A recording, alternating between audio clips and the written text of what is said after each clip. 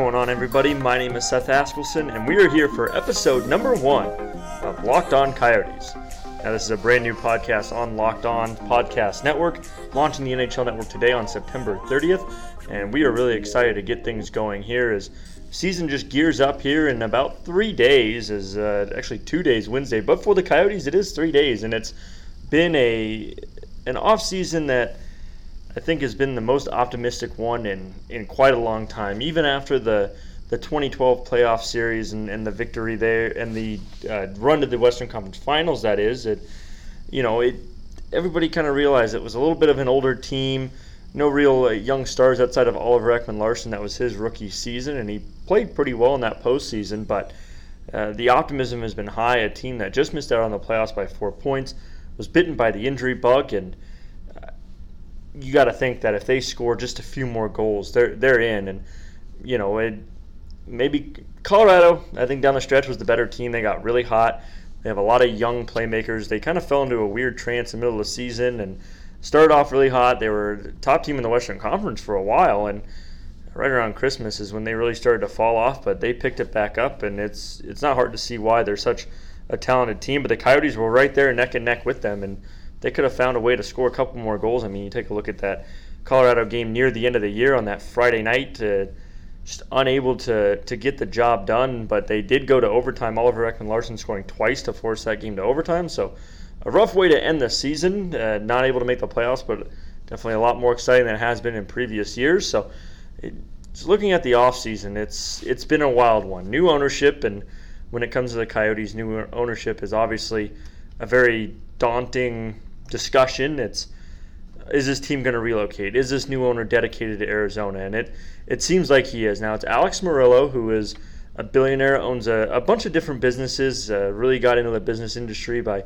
taking over a failing pizza chain and turned that around, and now owns the Sahara in Las Vegas and owns some real estates, some construction companies. He's got his hand in a little bit of everything, and now it's professional sports. He wanted to buy the Atlanta Hawks actually back in 2011, and that ended up getting vetoed, but the NHL allowing this one to go through, and I think it's going to be the best for the Coyotes and for the league. And not only the new owner, but it's an owner that stays along the same lines that not only Coyotes fans want, keep the team in Arizona, but what's already been built in Arizona. The new CEO who was brought in a couple years ago, Aaron Cohen, who has really been the face of this franchise off the ice. He's everywhere, always taking media appearances.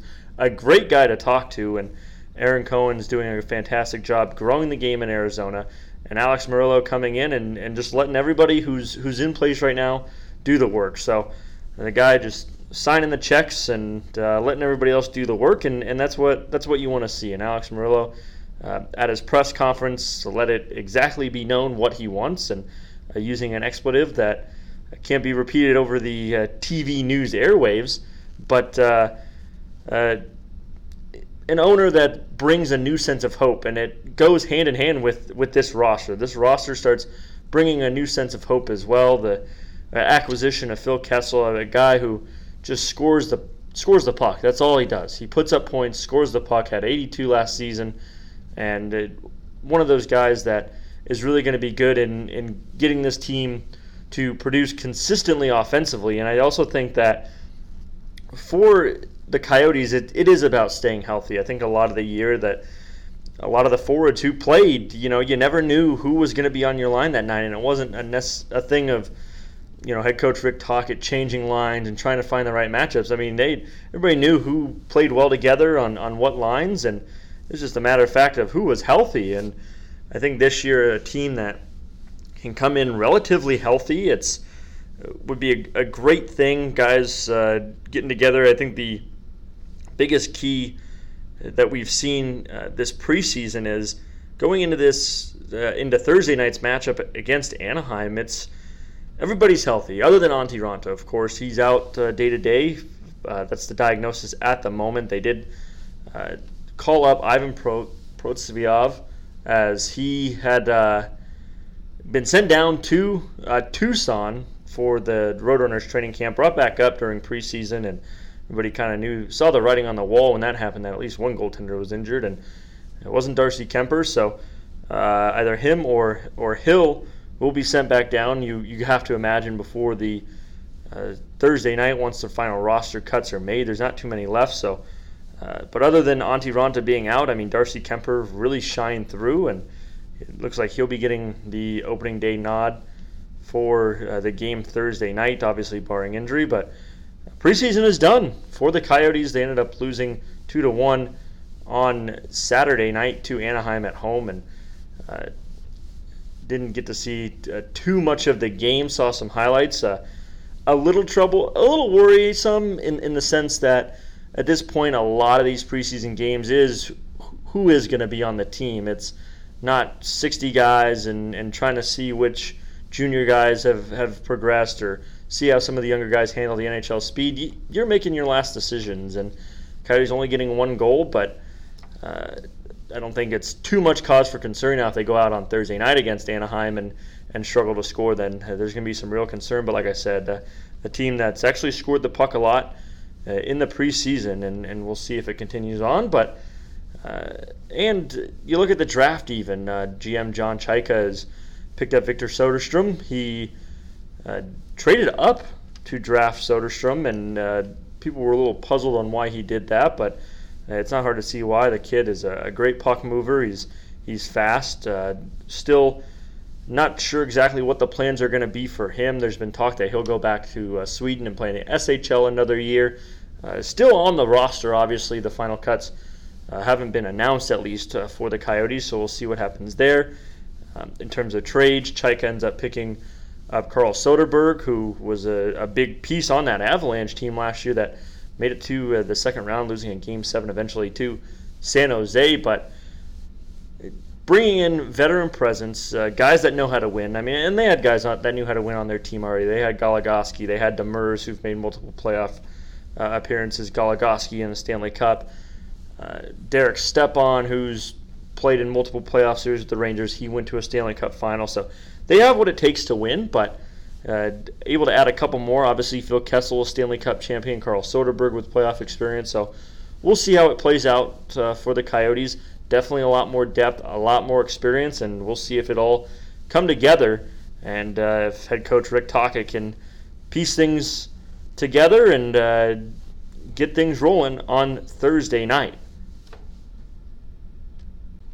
Back to what I just mentioned before, it is about getting off to that good start. We saw a couple of years ago, 2 seasons ago to be exact, when Rick Tocchet just took over, that his team went to Anaheim, a team that was young, a team that a lot of people thought would break out. That was the offseason they picked up Derek Stepan.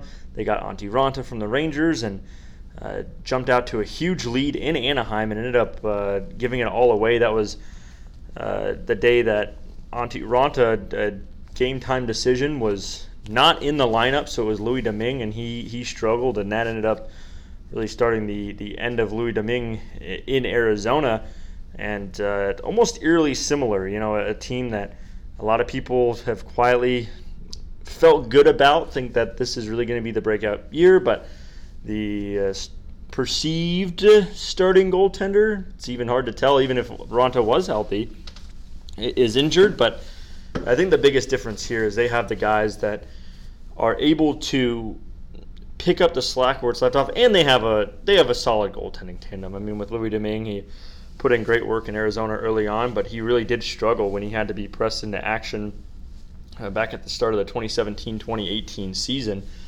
And with Darcy Kuemper, obviously, he had to take over and last season and really played well and nearly dragged the team into the playoffs without any offensive help. But things are a little bit different. They have the offensive help now. Looking in at training camp, speaking of that offensive help, a lot of that first line looked like Stepan, Keller, and Kessel, and it could be a dangerous line. Now, Stepan and Keller have played together when both have been in the lineup healthy pretty often, but adding that right winger at Phil Kessel is really going to be big. And I think another big piece of the forward group is now they finally have depth at center. That was always one of the bigger things with the Coyotes, that they didn't have any depth at center. They drafted Dylan Strome. Obviously, that didn't work out, but they traded him over to Chicago for Nick Schmaltz, and Schmaltz was averaging a point per game before he went down with the season-ending knee injury last year, and Schmaltz is back healthy, and It's another center.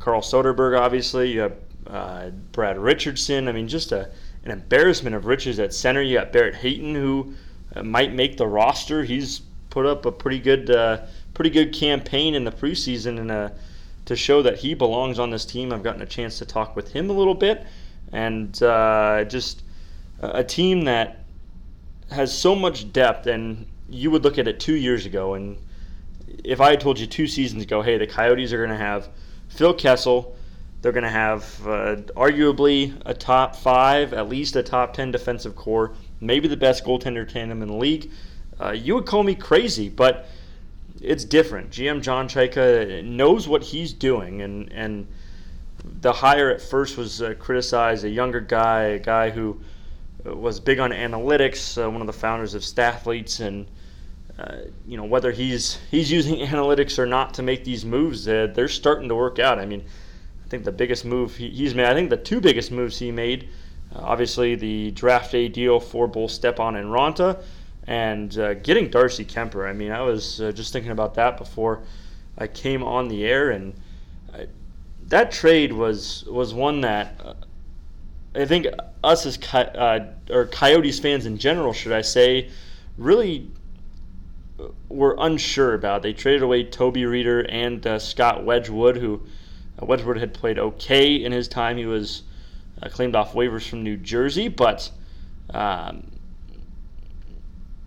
lot of people really liked Toby Reeder. They liked his speed. They liked his hustle. He notorious for not able to finish a lot of his chances that he created for himself. And getting Darcy Kuemper, who had played well with the Kings, but the Kings were about to hit the playoffs, and felt that maybe they needed another forward. I mean, that was the Kings team that ended up losing to the Vegas Golden Knights in the first round in 4 games and struggled to score. So I think maybe something behind that was getting Toby Reeder. Maybe he could be the guy to spark that offense and spark the depth on that offense. I mean, that was the year the Kings started out really hot. Dustin Brown and Anze Kopitar really had great starts to the year. Kopitar finished strong. Brown had fallen off a little bit, so they wanted some scoring depth, and they traded away Darcy Kuemper. And for the Kings, that doesn't hurt too much. They do have Jack Campbell, who looks promising, but for the Coyotes, I mean, without Darcy Kuemper, I don't think that team would have had a chance. And that's no disrespect to Adin Hill. They ended up picking up Calvin Pickard, but Darcy Kuemper was the heart and soul of that team. And so John Chayka making really great moves, and I think really earning the trust of this fan base. It was a long time since the Coyotes had made moves that felt like they were ready to compete. Obviously, they had that stretch there from 2010 to 2012 where they made the playoffs 3 times in a row. They made the Western Conference Finals in 2012, eventually falling to the Kings in 5 games. But even that team, it felt that Dave Tippett was getting the best out of guys at the end of their career, and give a lot of credit to that 2012 team. I mean, it was a veteran-heavy team, a team that really know how to win games. It wasn't necessarily a team that went down and scored 5 goals on you, or necessarily suffocated you. They just played their game. They played it the way they wanted to go. They were able to control the play. Obviously, Mike Smith having his breakout year helped, but after that team, it really did feel like they kind of got the last little bit they could out of some of the better NHL players. I mean, they had Derek Morris, Rostislav Klesla, Michael Roosevelt, guys for a little bit older. Roosevelt ended up getting shipped off to the Blackhawks, and it was just a team that knew how to win, that was tough, but didn't have a lot of flash, and obviously hindsight is 2020, but when you look at it, there wasn't a lot of young talent on that team. Mikhail Bodker was one of the younger guys. Obviously, they had Ekman Larson. We all know how Bodker played out. Hansel, a little too injured for a guy to be one of a core piece. They ended up shipping him off at the trade deadline to Minnesota. And so it never felt like the Coyotes had a young core, a core that, in 2-3 years was ready to win. And Chayka came in, was given the pieces he was dealt, Obviously, ended up trading Max Domi away. Got Gallagher. Domi did have a career year. He looks fantastic in Montreal and playing alongside Tatar. Who wouldn't? But he was able to turn that trade into Phil Kessel even. So even when he didn't trade away a younger guy that ended up breaking out, he still got a key piece out of what he was given. So a lot of promise for the Coyotes and a team that is really exciting and I think is going to be the one to watch in the Western Conference.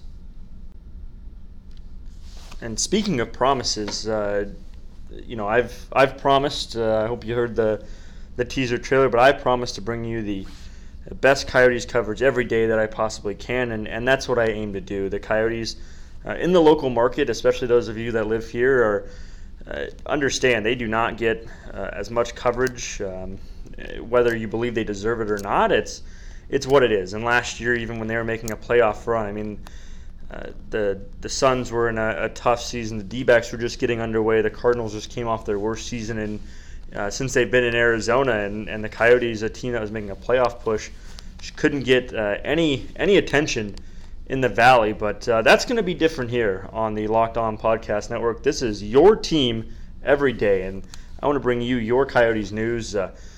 You can follow me on Twitter at @Askelson96. Once again, that's at @SASKELSON96.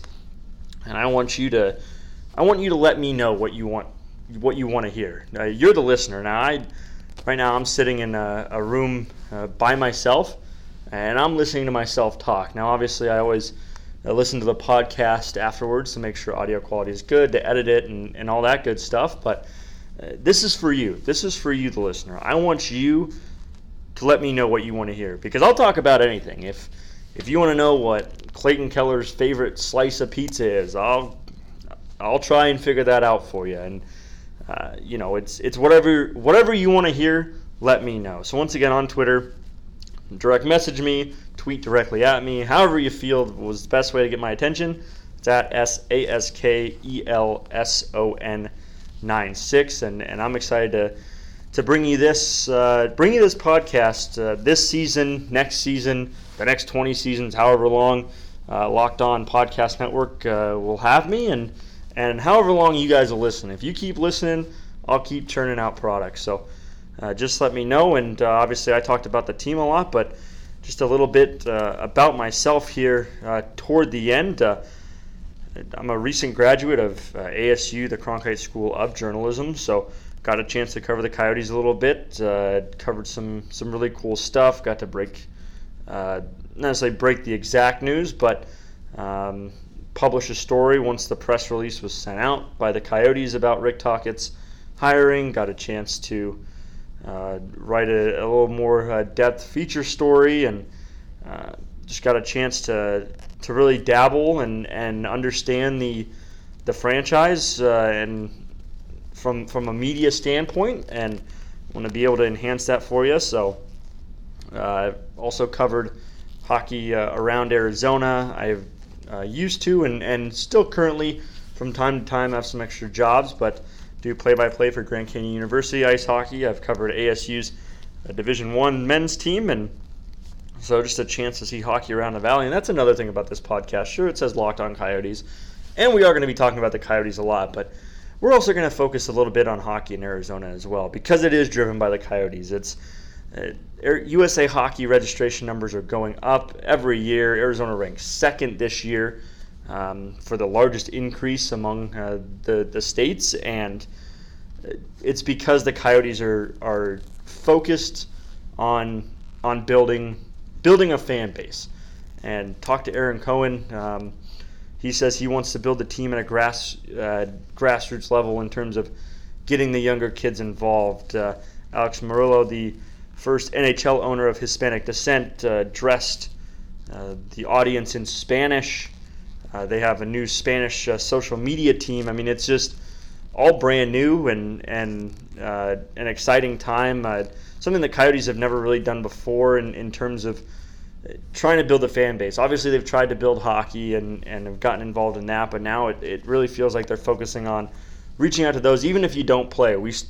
it seems even if you don't play, they want you to come out. They want you to have a good time. They want you to enjoy the product, and obviously it comes with winning. That's how attendance rises. I mean, not only in this league, it happens in Arizona. I mean, the Suns, again, going through a tough time, and their attendance struggles from time to time, especially when they're playing teams that aren't as big of a matchup. And with the Coyotes, I mean, even as they were making that run, usually on a weekday night game for the Ducks, it's not all that full. But last year there was a Wednesday night game. They played the Ducks, and it was a pretty decent crowd. And Arizona is a very fair-weather town, and if you win, they'll show up.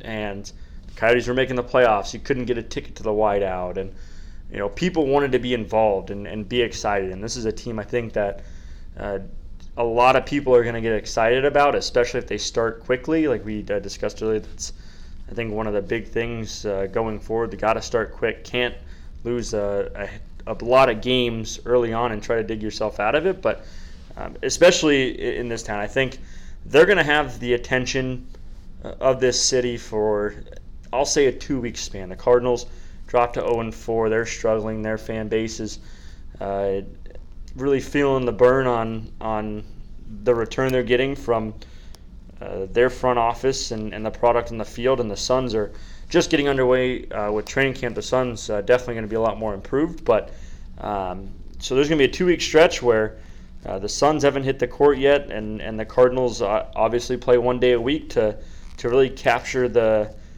imagination of this sports town. And if they can go out and win a couple games, couple big matchups. I mean, against Anaheim, a team that a lot of people are expecting to struggle, but they're always tough. Division matchups are always tough, but John Gibson in net, you never know what you're going to get out of him. He's a solid goaltender, probably the core piece right now for Anaheim. And then you get the Eastern Conference champions, a team that was 1 win away from the Stanley Cup on October 5th. That's this upcoming Saturday. So pick up a couple of big wins early on. Got to hit the road again, but they will have a game on Tuesday the 10th as well before they do take a road trip. So you can get a couple wins early. A team that was the Eastern Conference champions, a team that was Western Conference champions 2 years ago, and figured that they should have gone a little bit deeper than they did last year in the Vegas Golden Knights. Pick up, if they go 2-1 in that stretch, I think it's really going to start to build some excitement. You can definitely see the TV stations in the town is, I think, starting to really understand why this team is gaining steam and gaining interest, and it's a great time. So look forward to bringing you Coyotes hockey and all the latest news and information and analysis. Hope to have a plethora of guests, a couple playing guests. Andrew Bell of AZ Sports 360. I'm Scott Strand with Icetime Hockey Southwest. I'm actually the Coyotes beat writer for Icetime Hockey Southwest, so bring him in. He's the managing editor. He follows all things Coyotes, Knights, and just hockey and Vegas and Arizona in general. So definitely looking forward to getting him on the show, hopefully before October 10th, but also getting those on from the other Locked On NHL podcasts with the Sharks and the Knights, some interdivisional talk that we'll try to get into in the coming weeks. But until then, keep subscribing, keep following us on Twitter. You can listen to this podcast however you get your podcast, whether it be Spotify, Google Music, Apple Music, however you get them. We want you to listen that way. We want you to download. We want you to stay locked on Coyotes.